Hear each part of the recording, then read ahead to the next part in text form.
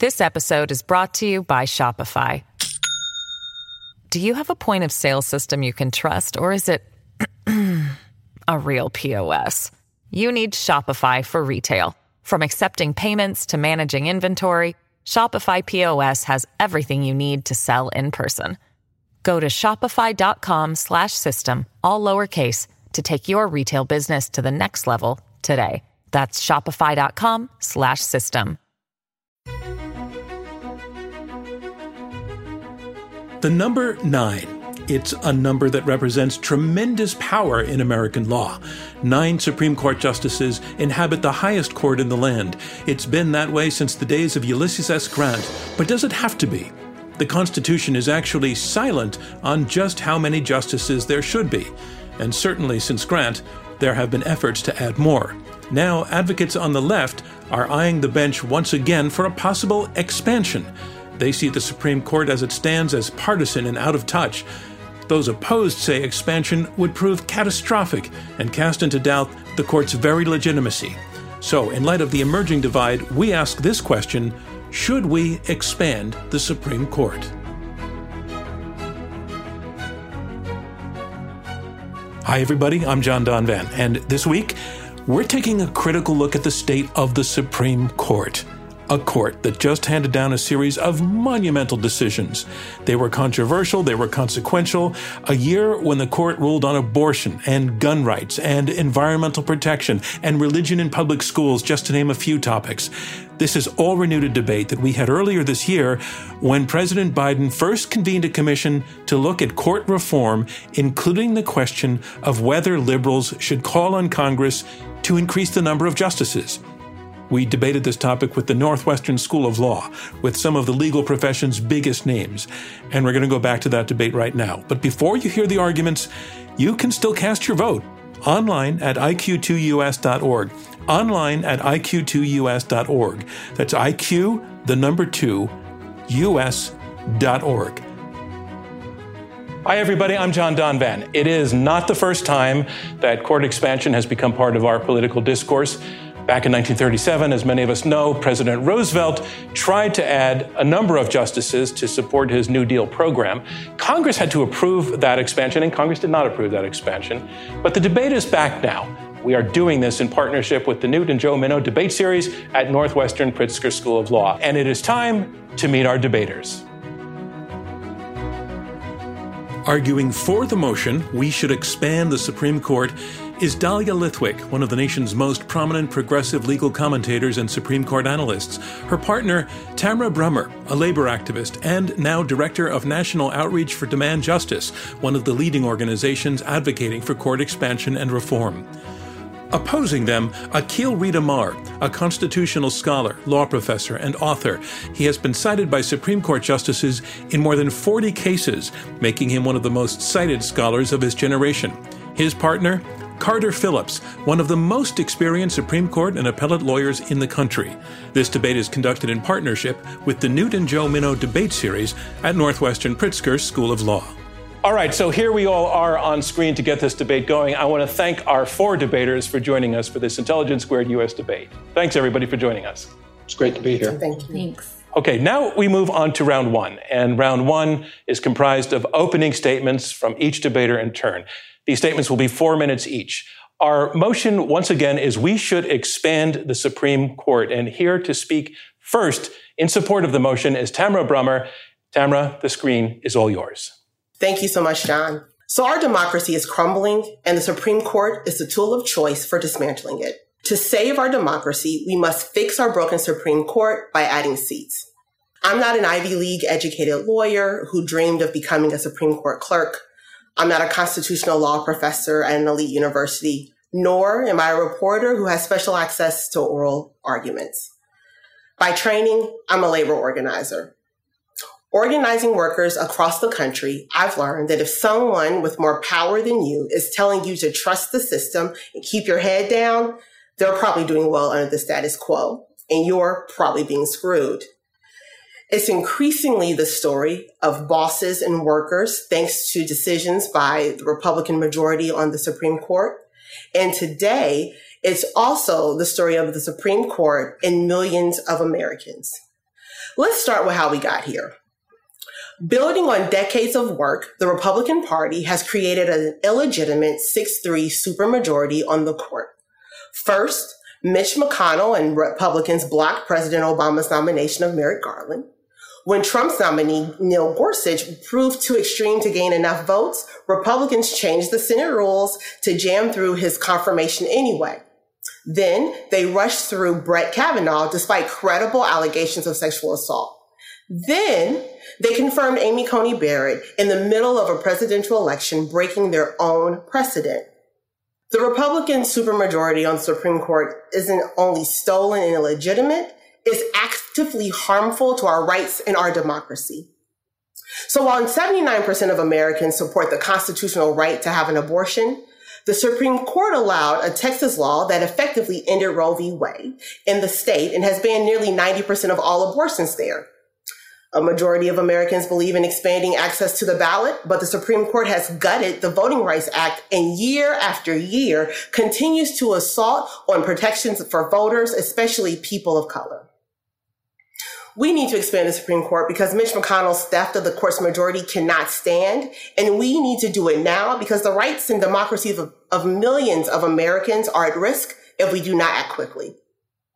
Mitch McConnell stole a Supreme Court majority because he thought he could get away with it, and right now it looks like he's right. I expect you will hear from the other side today about the risk of expanding the court. Those are important questions, and I look forward to addressing them. But the cost of inaction is a message to Republicans that they can cheat and steal without ever facing any consequences. Inaction already has allowed Republicans to expand their stolen majority to an illegitimate supermajority. And it's the Supreme Court that year after year is making it easier and easier for Donald Trump's Republican Party to entrench minority rule with voter suppression and partisan gerrymandering. There is no question the Supreme Court is working just fine for the people closest to it. The justices, the elite lawyers, and the law professors who win prestige by their proximity to the court. But in a democracy, the Supreme Court isn't supposed to work for a legal aristocracy. It's supposed to work for everyone. Far too often, when people like you and me say the Supreme Court is broken, the so-called experts, these lawyers, the law professors, the journalists, and even the justices themselves tell us to trust the system. So when the justices gut decades-old protections for voters of color in the South, trust the system. When the justices kill a law that tries to keep billionaires from buying elections, trust the system, y'all. When time and time again they side with corporations over workers, trust the system. But here's the deal. The system I trust is democracy. And our Constitution sets up a clear way for the people's elected representatives in Congress to act to address this crisis by changing the number of seats on the Supreme Court as it has multiple times throughout history and to restore balance. So again, vote yes to expand the Supreme Court. Thank you, Tamara Brummer. Our next speaker will be speaking against the motion. Akhil Reed Amar, the floor is yours. Thanks so much. So the fundamental problem is not a constitutional problem. The number 9 doesn't appear in the document. We haven't always had 9 justices. And the size of the court has changed over the years for various reasons. So we could do it, but it would be a bad idea because when you change the size of the court for a purely partisan advantage, then what goes around comes around. And when the other side comes in, it's going to try to add, you add 6, they add 12, then you add 18, and the thing spirals out of control. And that's just an obvious argument.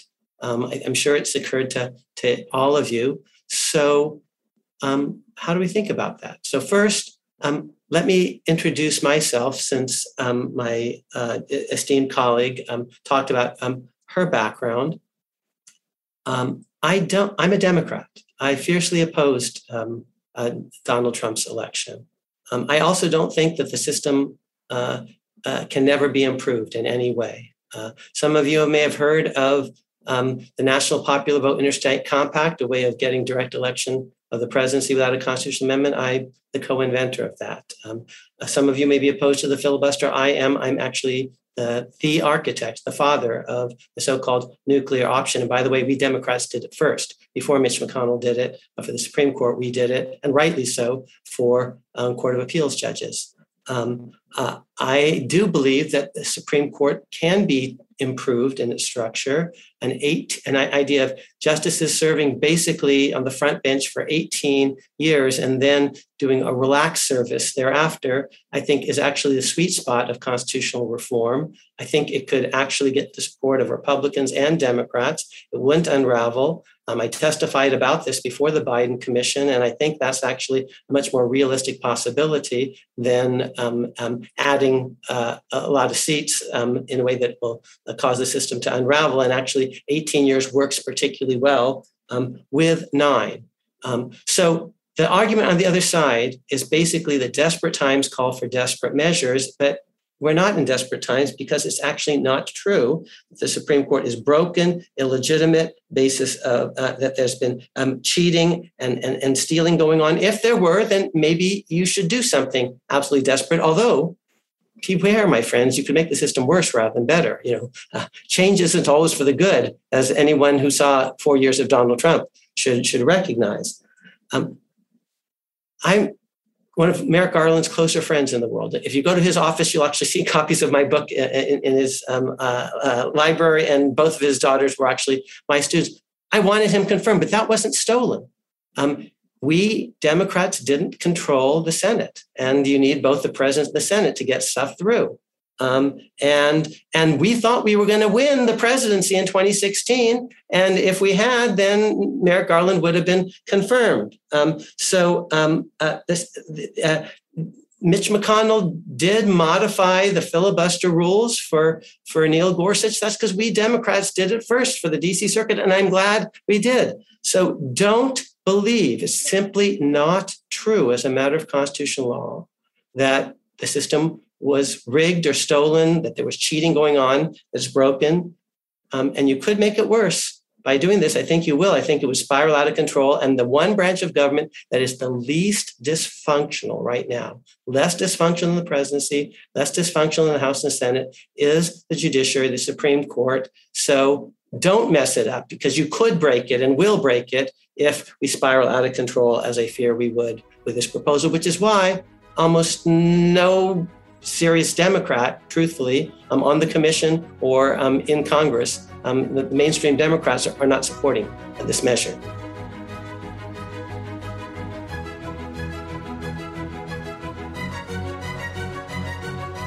I'm John Donvan. This is Intelligence Squared US. We'll hear more from our debaters right after this.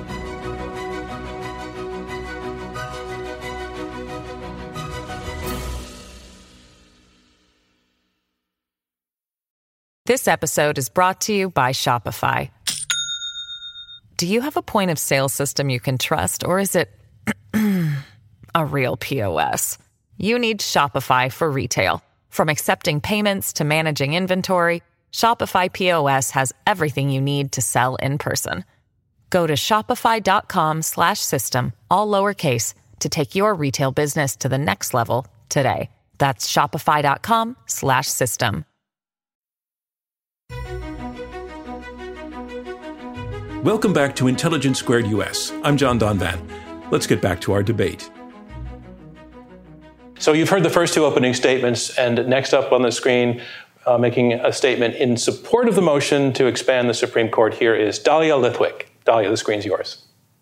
Thank you so much, John, and to my esteemed co-panelists. This is like watching the Harlem Globetrotters, and it's just a thrill to be here. As I started to prep for this debate, it occurred to me that, in fact, the Supreme Court was doing the bulk of the work for me in the last couple of weeks. You've just heard my opponents suggest that we are not currently in desperate times. I just want to flag for those of you who are not watching the court TikTok the way we are, that just in the last few weeks, the court reinstated a very controversial Remain in Mexico policy, made constitutionally permissible abortion impossible to achieve for 90% of the pregnant people in Texas. All that was done on its shadow docket. The court's been happy on the shadow docket to set aside an eviction moratorium, happy on its shadow docket to change COVID restrictions. This is all being done unsigned. We don't quite know what the law is. And this is being done while Justices Barrett and Breyer are taking to the hustings. They're spending their time telling us how to think about the Supreme Court, instructing us, as Justice Barrett did just very recently, sitting next to Mitch McConnell, that justices are apolitical and we need to think about them that way. And by the way, slagging the press as she did so. This all feels to me like something of a crisis. And I guess I slightly push back on the notion we're not in desperate times. I think the court has done an immense amount of mischief in secret and silently, unexplained and unjustified, and at the same time are stomping around and telling us that we should treat them as though they're magic. So in my view, the case sort of made itself this summer. I could sit down now, but I just want to add two quick observations to those really trenchant points raised by my colleague.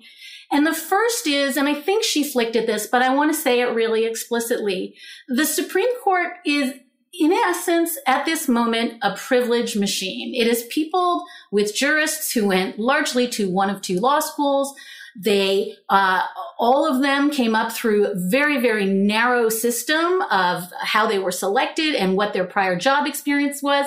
Amazingly, it's staffed by law clerks who are deeply connected to prominent lawyers, professors, oral advocates, and the justices themselves.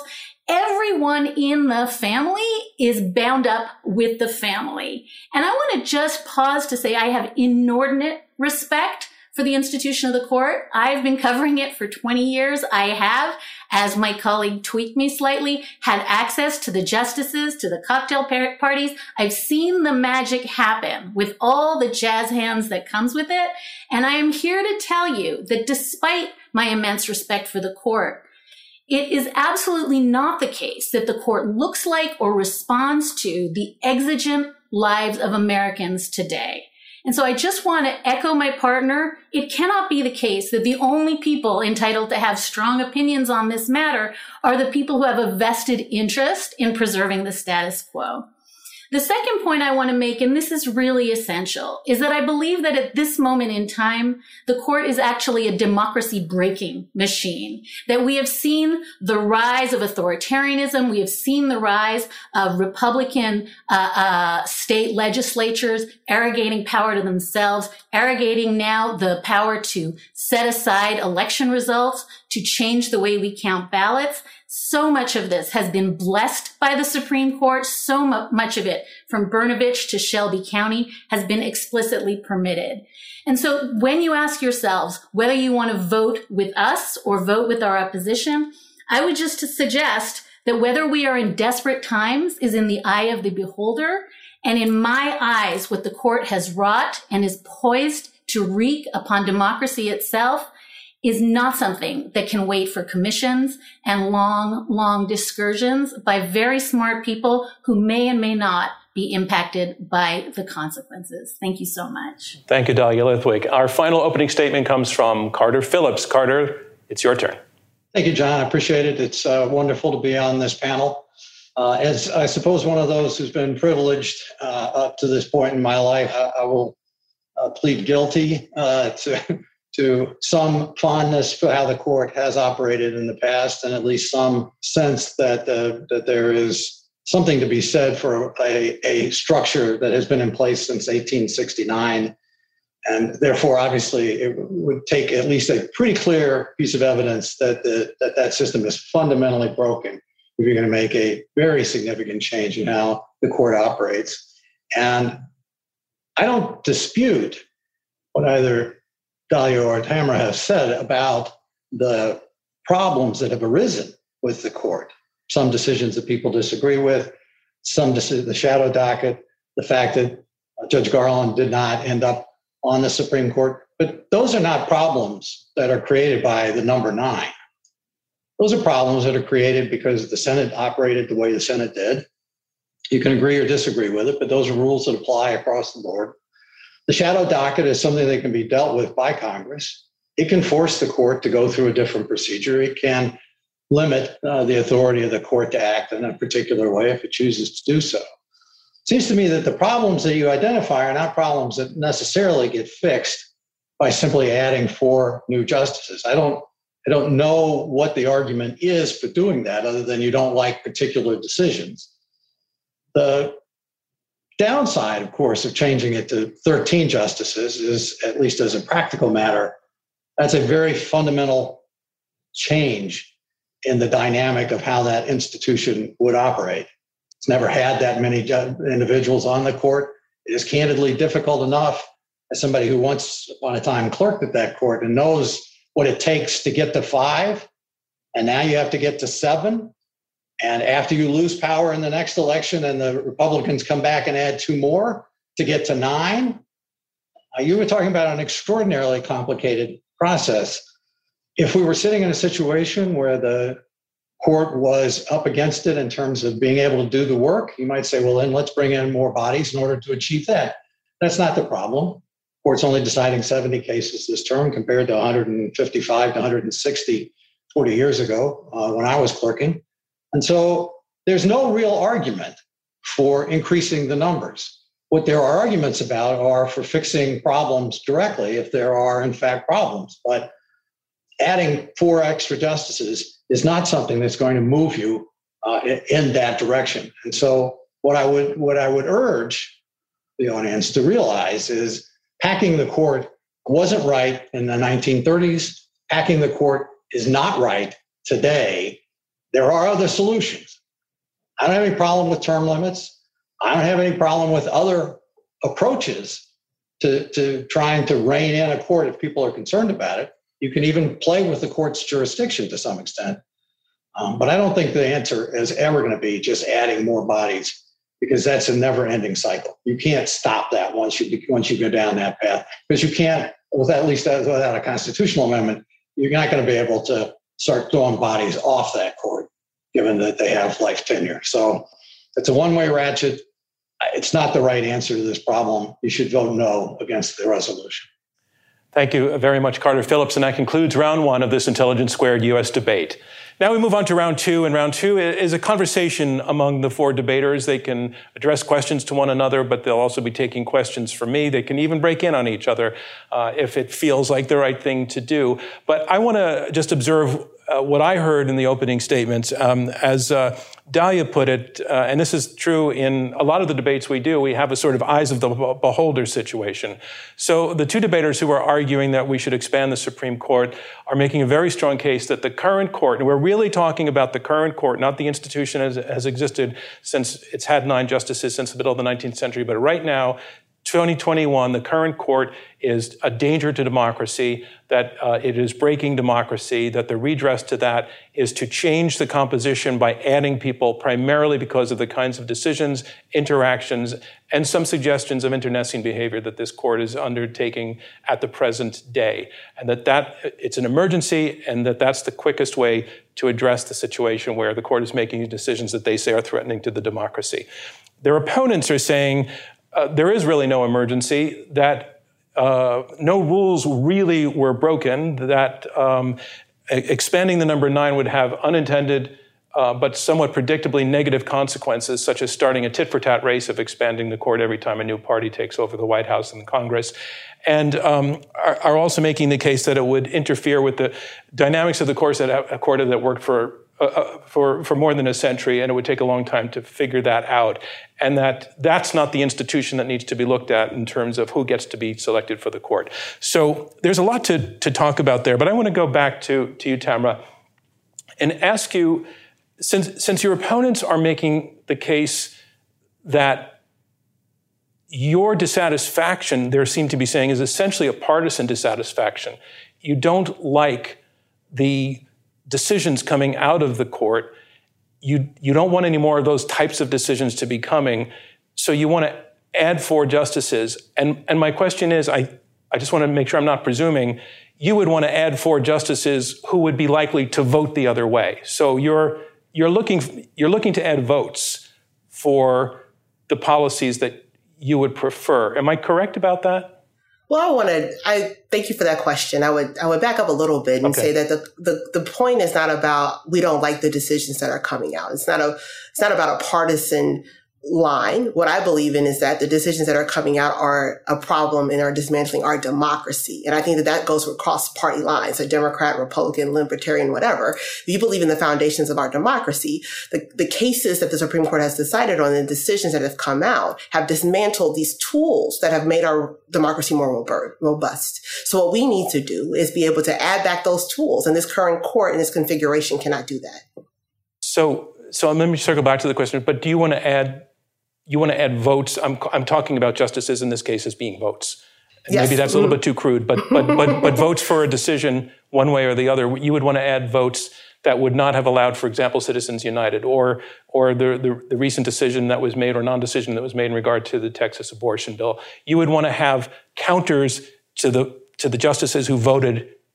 We want balance. It's about balance to the seats, right? So I understand this thing about we want votes, right? There's this court now. It has a super majority and it has a certain amount of votes. This is really about bringing back balance, because the cases that we're seeing that are being decided, that are ones that are chipping away at our democracy, are coming across partisan lines, right? And so if that's how we appoint people to the court, then we need to make sure that the court is rebalanced so that we can have a fair shot and have fair discussion about the issues that are facing our democracy. Okay. And this current configuration doesn't allow for that. Okay, normally I go to the other side for an immediate response, but first I want to go to Dalia and flesh out just one more part of your position that I think would be interesting to people who are watching the debate, which is what is the profile of the four justices that you would want to add? What do we know about them? What would you want them to be?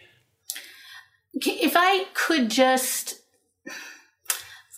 front load your question with an answer to a question that I think is buried in there. And sure. I know that's the most like... I'm not sure what the question is, but I do want to hear it, so go for it. The first thing Carter and Professor Amar will tell you, the first thing you learn in law school is don't fight the hypothetical, and I'm about to fight it. But I think I just want to slightly shift your question and say this. We're positing what Tamara and I are suggesting as though court packing would be a thing that would begin tomorrow. And what I want to be really clear about, and I think it was embedded in what both of us said in our openings, is that court packing, the shift in the structure of the court, the expansion and contraction of the court happened in 2016 when a seat was held open for almost a year, happened again in 2020 when a justice was rushed onto the court in violation of the Senate's own new rule about not seating someone in a presidential election. So the idea that we want to do a new thing that has never been done before or not been done since the New Deal, I think is actually kind of predicated in a false assumption. I think we have to start with the assumption that the size of the court, as Akhil said earlier, has never been sacrosanct. It's changed multiple times in history. It's been 6, it's been 10. But that what we're not asking for is 4 liberal votes to do away with Citizens United or to reverse Brnovich. What we, I think, are saying is that there was a lengthy period of time when the Supreme Court did not have 9 justices. It had 8. And a very truncated period of time when it might have had 8, but suddenly had 9 while voting had started in the election. So this isn't about, with all due respect to Carter, we don't like certain outcomes. This is a court that has functionally been packed. It's been packed for years. And now the question is, I think how we would reframe it is unpacking it. And unpacking it requires balance. It doesn't require a profile. I'm not asking for 4 Elena Kagans, although that might be fun. It would certainly mean great writing.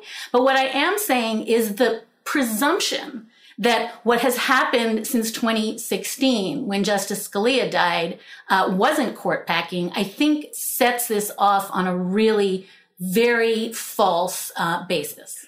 Okay, well, I did hear you say that you don't want to just appoint 4 liberal justices, and I hear what you're saying is that what you're trying to do is redress what you consider a sort of already terribly distorted series of actions that have resulted in the court we have now. That's where the emergency is. Okay, your 2 opponents have been very patient in my letting your side have 2 turns in a row, so I want to go to Akhil to let you respond to some of what you're saying.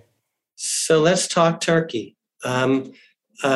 This will not happen, and I'll give you 4-1 odds if you want to take a vote, make a bet.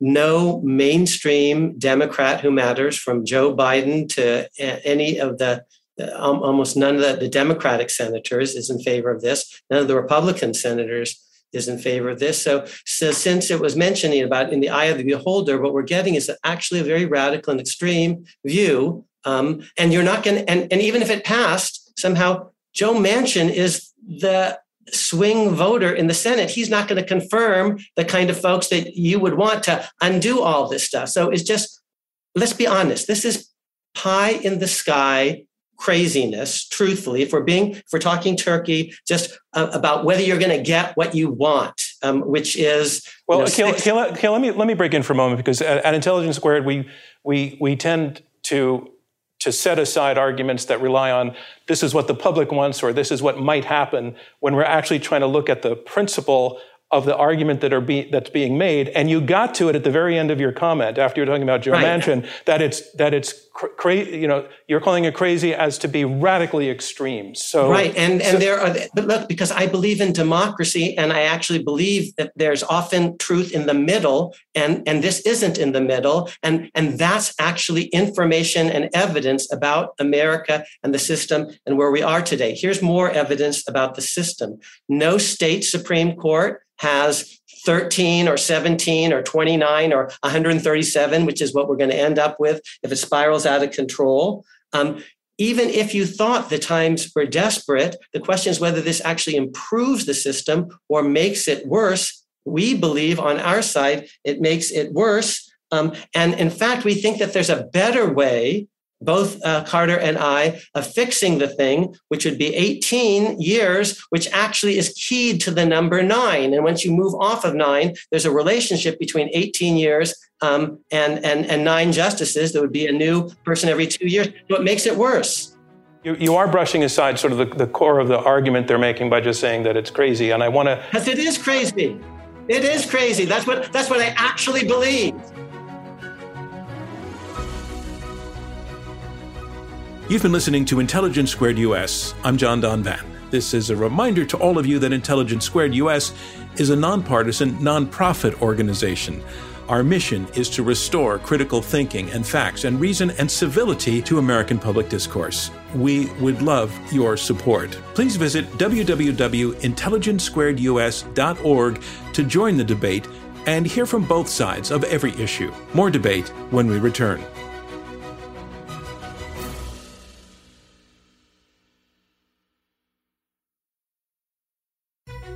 Welcome back to Intelligence Squared US. Let's get back to our debate.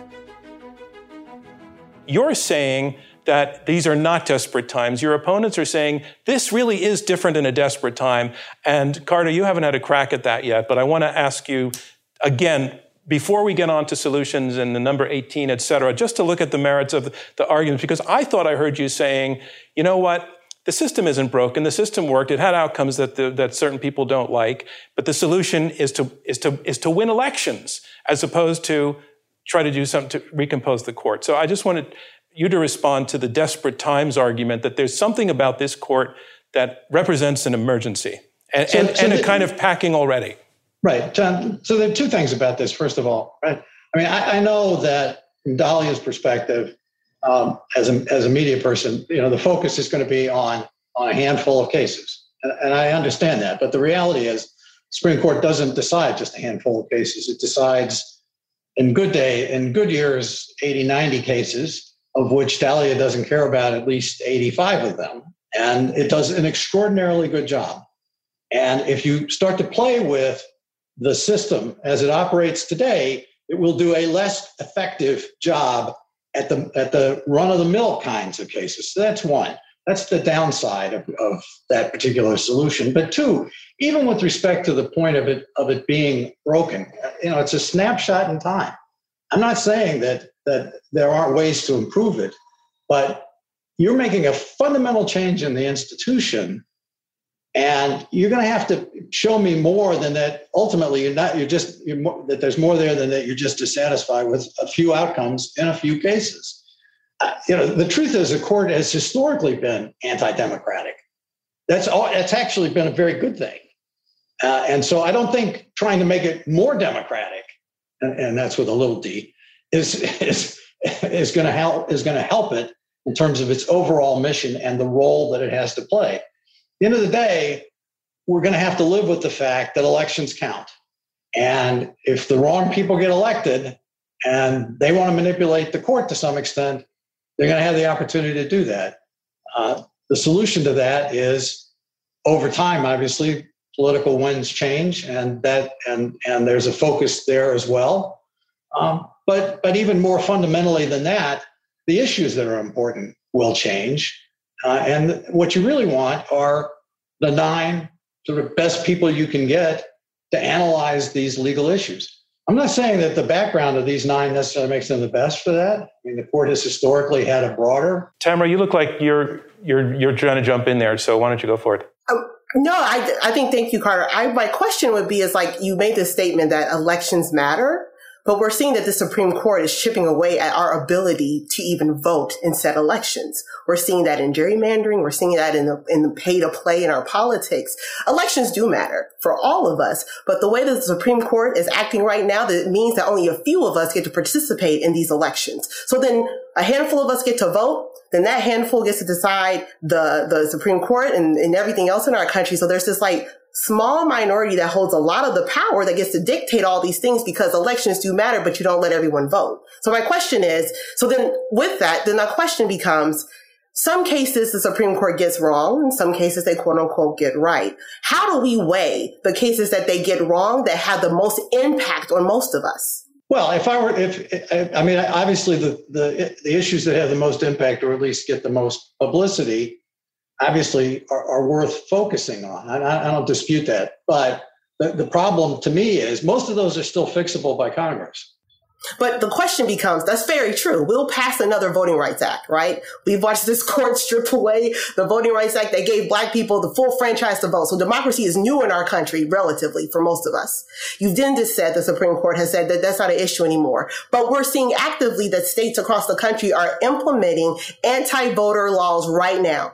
And then we're supposed to go back to the same Supreme Court and be like, hey, let's start over again. That's the question that we're up against. I think the question, one of the questions is going to be, which is the better institution to sort out these issues? Is it Congress or is it the court? And I think the court would probably say, look, if Congress wants to step in and exercise its Section 5, Article 14th Amendment powers, that's clearly available to it. I think that that's just a privilege that most of us do not have. Like, we can't afford to keep waiting for this other body that is the least democratic. We all acknowledge that, to keep deciding on the democracy of our country without even real checks and balances. By adding seats. I'm sorry, Tamara. I saw Dahlia was trying to jump in. I just want to give her a shot. I just want to amplify something that Tamara is saying that I think is really important. I'm so glad that Carter makes the point that historically, the court has this anti-majoritarian, counter-majoritarian checking function. And I think that's really true. And I think that we just tend to intuitively think that's a good thing. We have a malapportioned Senate that also has a counter-majoritarian tendency. We have the Electoral College that also functions to undermine majorities.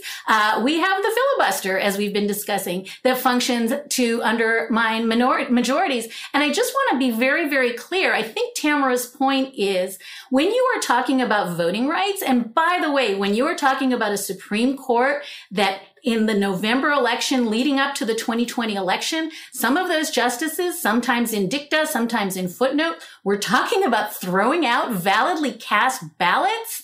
That's suppressing the vote. And when the Supreme Court says, voter fraud, this is the thing, people are terrified of it, and there's no evidence of voter fraud, that's suppressing the vote. So I just want to be really clear that when we talk about all the counter-majoritarian checks that I've listed, they don't often help democracy. Typically, they have helped slaveholders and the wealthy, and when they're being deployed to do that, that's not democracy working. Let me bring in Akhil, please. So my opponents basically have done two things. They've changed the debate from whether we like the Supreme Court, and maybe we don't, to whether we should adopt a genuinely radical idea that may very well destroy the Supreme Court and the American system. And that's not the topic. Yours is a very impressive audience, and I want them to keep the eye on the ball. The question is not whether we like the current Supreme Court. The question is whether this radical idea which is the motion, is going to be adopted. And I'm going to show you it's radical by asking them some very simple questions. 1, please name all the major political figures who support you on this topic. Does Joe Biden? Does Chuck Schumer? Does Amy Klobuchar? Who are the people who actually count? And second, please name all the state Supreme Courts in America that have more than 9, if it's such a great idea, and show me all the states, because America actually learns from states. This is a big idea of Louis Brandeis, states as laboratories of experimentation. Show me the states where this has been done and done well, that give me reassurance that this actually would be a sensible proposal. And that concludes round 2 of this Intelligence Squared U.S. debate. And here's where we are. We are about to hear brief closing statements from each debater in turn. These statements will be 2 minutes each. This is their last chance to try to persuade you to vote for their side, because right after this, you will be asked to vote for a second time. And again, your votes will decide our winner. So let's move on to round 3 and our closing statements. On the resolution, we should expand the Supreme Court, making her closing statement. Here is Dahlia Lithwick. Thank you so much to John and to my esteemed colleagues. This was bracing and incredibly interesting. And my colleague and I have talked, I think, at great length about the perils of why not, the perils of wait and see, the perils of hoping this just works out and that vote suppression doesn't end the right to vote in this country in the coming years.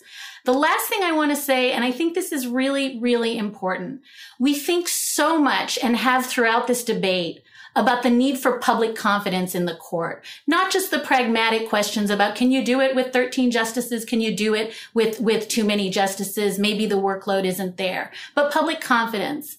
And I want to submit to you all today that public confidence isn't something that bounces back when the court intervenes days and weeks before the presidential election.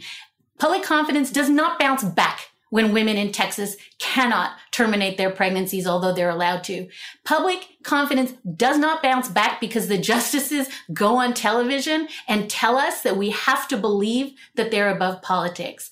Public confidence is earned, and the court is doing a dismal job of earning our public confidence. And at minimum, I would urge you to vote for this resolution, because to fail to have the conversation that we keep hearing is so pie in the sky is to absolutely exceed that business as usual is just fine with us. Business as usual is not okay. Thank you so much. Thank you very much, Dahlia. And again, the resolution is we should expand the Supreme Court. And here to make his closing statement against that resolution, here once again is Akhil Reed Amar. Yes, that is the resolution. And they keep changing the topic to whether you like the Supreme Court, which is not the question. You can really dislike the Supreme Court and yet believe that this change will make things worse, which it will. So the issue is not this. The resolution is not, do we love the current Supreme Court justices, and in particular the 6 justices in the majority? The issue is whether this idea actually makes us better or worse as a constitutional system. And I say, they haven't come close to showing you it makes it better. What they have done is given you a brilliant rhetorical tour de force. And I absolutely adore Dahlia's command of language. I love reading her stuff because she's so clever and so brilliant. Tit happens. What an amazing, thing to pull out of your hat. But she has another amazing phrase, about unicorns and magic. But my friend, she and her colleague are the ones who have engaged in magical thinking, because they're just magically assuming that they wave their wands, Wingardium Leviosa or something, and you get 4 of the justices that you would love now on the court with no repercussions. And that can't happen because the current senators are actually in the middle. Joe Manchin. And the justice, even if you could get this law through, you'd get justices that are very different than the ones that they think are just going to magically undo all the bad things that have happened. What will happen is the system is likely to unravel because we won't get tit for tat. tit happens, we'll get double tit for tat, triple tit for tat, because that's what the Republicans will do if the fundamental rules that have been in place for a very long time are changed by our side. Thank you very much, Akhil. And our next speaker will be arguing again for the motion to expand the Supreme Court. Here is Tamara Brummer. I think that the biggest thing is that we're starting from two different starting points. Dahlia and I believe that this system is broken and the Supreme Court is a part of this broken system. When I was writing and thinking about this conversation, Nina Simone's Mississippi Goddamn was really ringing in my ear. And she wrote that song in 1963 in the aftermath of the 16th Street bombing in Birmingham, where 4 little Black girls were killed in a bombing. And then earlier that year, Medgar Evers, a Mississippi civil rights activist, was murdered in front of his home. She wrote this song as a protest anthem to a movement and to a generation that was fighting for the fundamental right to be full citizens in this country. And while 4 little Black girls were murdered by white supremacists, the powers that be told people that they should just go slow. You're being too radical. You want freedom? That's absurd. Thankfully, in 1965, the United States got ourselves together and voted the Voting Rights Act. And so then there was full citizenship, I would say, for many Americans. But in 2021, the Supreme Court has said once again, slow down. So here we are, we're facing very different America, than my counterparts on the other side. They're arguing about how we need to uphold this institution. And what I'm telling you and what Dahlia is telling you and what millions of Americans are telling you is that the system is broken and that we have every right to fix it. And we can fix it by adding seats. And you know who can't wait for us to add seats or who can tell us that we're being too radical is that the people in Texas who no longer have access to an abortion, to the millions of Americans who are facing an eviction in the midst of a global pandemic. They cannot wait. They're not too radical for change. And so I implore you to vote yes, add seats to the Supreme Court because our democracy demands it. And getting the last word in the debate proper with his argument against the resolution that we should expand the Supreme Court, here is Carter Phillips. Let me start off by, I do agree. We probably come at this issue from very different vantage points. There's a part of me that thinks we wouldn't even be having this debate if Merrick Garland had ended up being confirmed on the Supreme Court, because even with the rest of the appointments that played through, there would be enough of a balance that a lot of the things that we're complaining about. So the idea that essentially one bad mistake would cause us to revamp the entirety of the U.S. Supreme Court is, to my mind, a bit of throwing out the baby with the bathwater. I think that's the fundamental mistake here. And the other side of it is, when you're talking about democracy being broken, I still think it is hard to imagine that the Supreme Court will be the ultimate solution to most problems with democracy. For better or worse, the Constitution puts that authority in the Congress and with the president, in part because they are supposed to be closer to the people. They are, in fact, elected by at least some portion of the people. And I realize you can game the system in ways that manipulate those outcomes. But I don't think, again, that the answer to that is to change the fundamental approach of how the Supreme Court operates and to risk, I think Akhil quite rightly says, is ultimately the destruction of that court as an institution. The notion that we are going to enhance public confidence in the Supreme Court by turning it into a ping pong match every 2 years or every 4 years seems to me to be completely unacceptable. And so my hope is that everyone would vote no on the idea of packing the court. Thank you, Carter Phillips. And that concludes round 3 of our Intelligence Squared U.S. debate. And now it is time for our decisive second vote. Remember, it's the team that sways the most minds between the first and the second vote that we declare our winner. It's going to work the same way as before. Go back to iq2us.org. You'll get the same choices as before: for, against, or undecided. And as I mentioned earlier, we're going to be keeping this vote open for a week. And at the end of that week, we will announce the winner on our website, iq2us.org. That's so that many more members of the public can watch the debate, form their opinions on which side was most persuasive, and then vote just like you're doing now. Now, I want to say back to our 4 debaters. I so appreciate and so congratulate you for the way that you conducted this debate.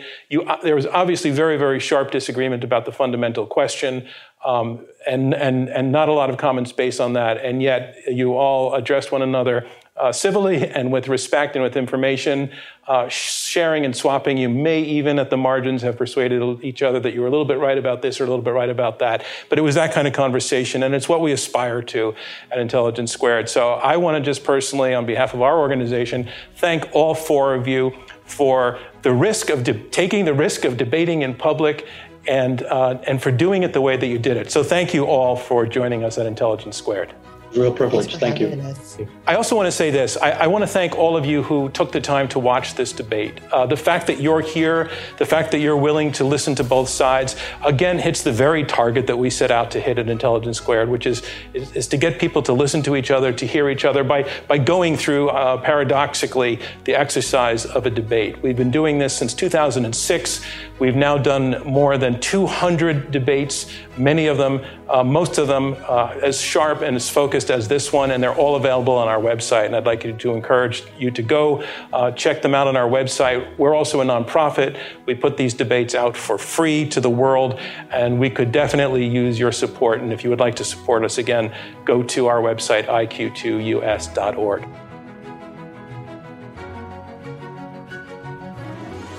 I want to thank you, our audience, for tuning into this episode of Intelligence Squared. I hope that you enjoyed it just as much as we did. Intelligence Squared is a nonprofit generously funded by listeners like you and by the Rosencrantz Foundation. Clea Connor is our CEO. David Ariosto is head of editorial. Amy Kraft is chief of staff and leads production. And Shay O'Mara is our consulting producer. Jen Zelmer is our senior researcher. Damon Whittemore is our radio producer. Robert Rosencrantz is our chairman. And I'm your host, John Donvan.